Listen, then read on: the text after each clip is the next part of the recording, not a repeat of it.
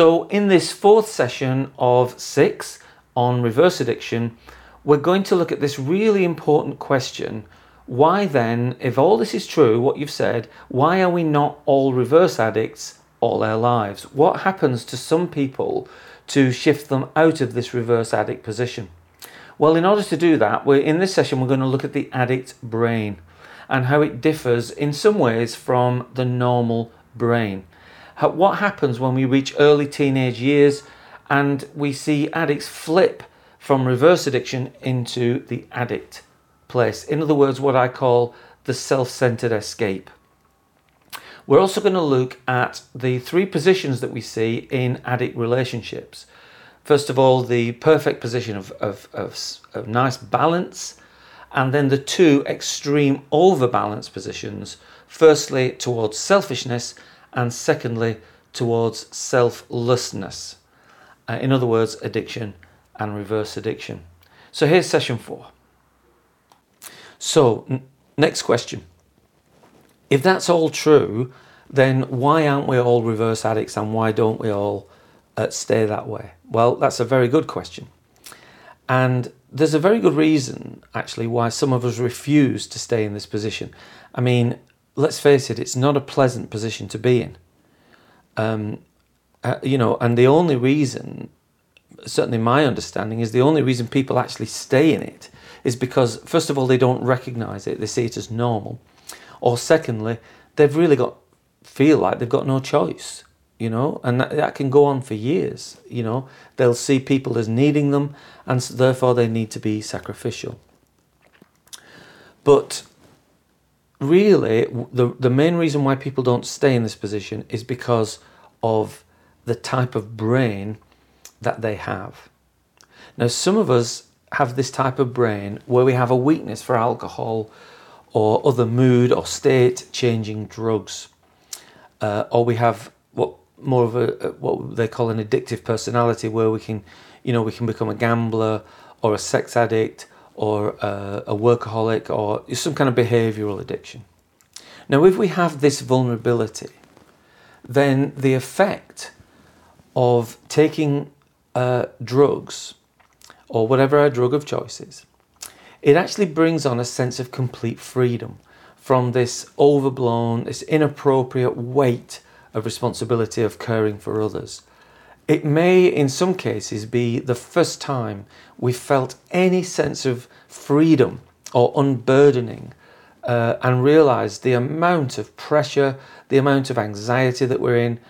I know for myself, and I'm sure I can speak for just about every addict on this subject, I took my first alcoholic drink very early in life, but my first experience of really going out there and actually having freedom to drink, which was, I think I was around about 15, and we got into a pub in England. There's a law of 18, but you can get in early usually. And at 15, several of us got into this pub and had several drinks. Now, at this stage, of course, as a 15-year-old, I'm not ready for alcohol, and I got very drunk. But the first thing that I remember feeling was this incredible sense of freedom.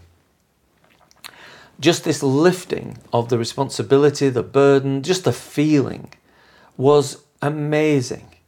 Addicts have called it, all the lights come on, or everything changes to colour, or, it's like you suddenly have this sense of what life is really all about. And you just want more and more and more of it. Now, the point is, not everybody gets that, right? Maybe everybody experiments a little bit, but to have this completely miraculous transforming effect is not something everybody feels. So it feels to me and to people like me like a perfect solution to this burden of worrying about everybody else or the whole family or whatever.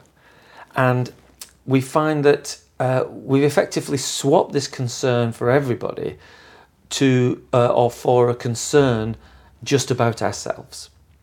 Now, isn't that great? It just seems perfect. The problems come later, of course. Now, of course, this tends to happen. It happened to me at 15. It tends to happen somewhere around 12 or 15. And the reason is because we're no longer little kids. We grow up a bit, right? So we get a broader view. Maybe we've started going to our friends' houses. We see that it's not the same atmosphere there. We see that they do things very differently. We see that something goes wrong and maybe the parent doesn't shout. I don't know. That we see difference. And as a result, somewhere around about 12 to 15, we start to become motivated to change things. We start to complain. We stop seeing it all as our problem. It's the normalization gets washed away a little bit. We start to see our family as different. And obviously, we discover alcohol and drugs at this period. And so everything fits together. We want an escape and we get an escape. So depending on the type of brain you have, this will obviously help you to experience this unburdening in the same way that it did for me. In other words, you'll start to feel more normal now with your freedom. But of course, for someone who's been through this, it can feel miraculous, since really, certainly for myself, I had no other way of achieving this so-called normal state. So at this point, the addict has basically escaped into selfishness. And I want you to just meditate on that term for a little bit, particularly if you've flipped into the addict state.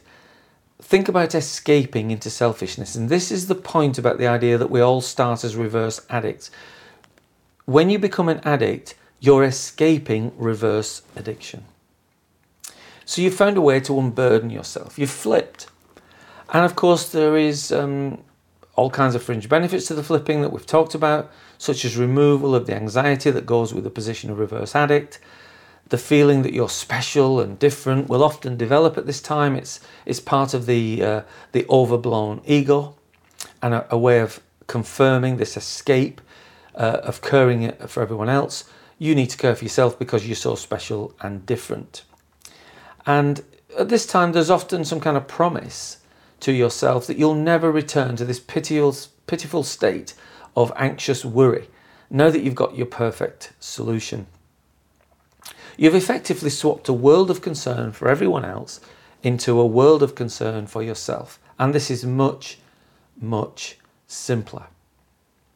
So, what we've talked about here is the idea of addiction and reverse addiction as potentials, not illnesses, not a disease, but rather a potential that you can shift towards, like a needle in a gauge shifts from one extreme to another. So what is the advantage of working this way, of seeing ourselves this way? Well, one of the main advantages is that we're liberated from these constraints that the medical model brings. So if we approach the addiction issue from a medical perspective, we've been diagnosed. And as a result, we're labelled, and as a result, we're fixed. And from that position, it doesn't make sense to think of someone as flipping from one condition to another. After all, you've got your diagnosis. Now, we've got all the symptoms. It makes perfect sense. Of course it does.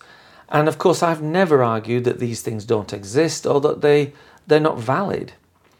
I'm simply saying that it can be more useful to think of these things as potentials rather than illnesses. Now, it's a different perspective, and it allows for the relational idea of flipping. Who you're with is how you are. So the three positions of the flipping are, if we consider a sort of a needle on a gauge, we would say that if the needle's pointing straight upwards, that is a perfectly balanced position.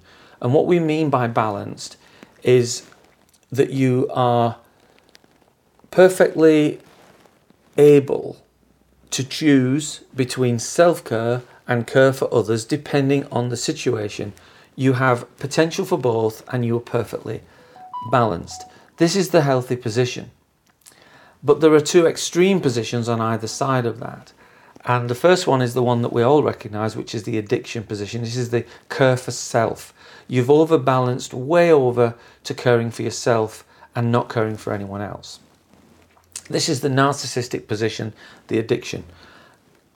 On the other extreme is where we place reverse addiction. This is where you're way overbalanced towards care for others. and you don't think about yourself enough. If you think about the gauge and the needle having those three potential positions, then you start to understand this approach. So let's just give you the definition of those two extreme positions. The extreme selfish position, or the addict, is basically driven by the idea or the philosophy that says everything will work out in my life if I get what I want. If I get what I want. Now, the reverse addiction position, that extreme, is really driven by the idea or the philosophy that everything will work out in life if everybody else gets what they want. Look at the mirrored or reversed position there. That's it in its most basic form.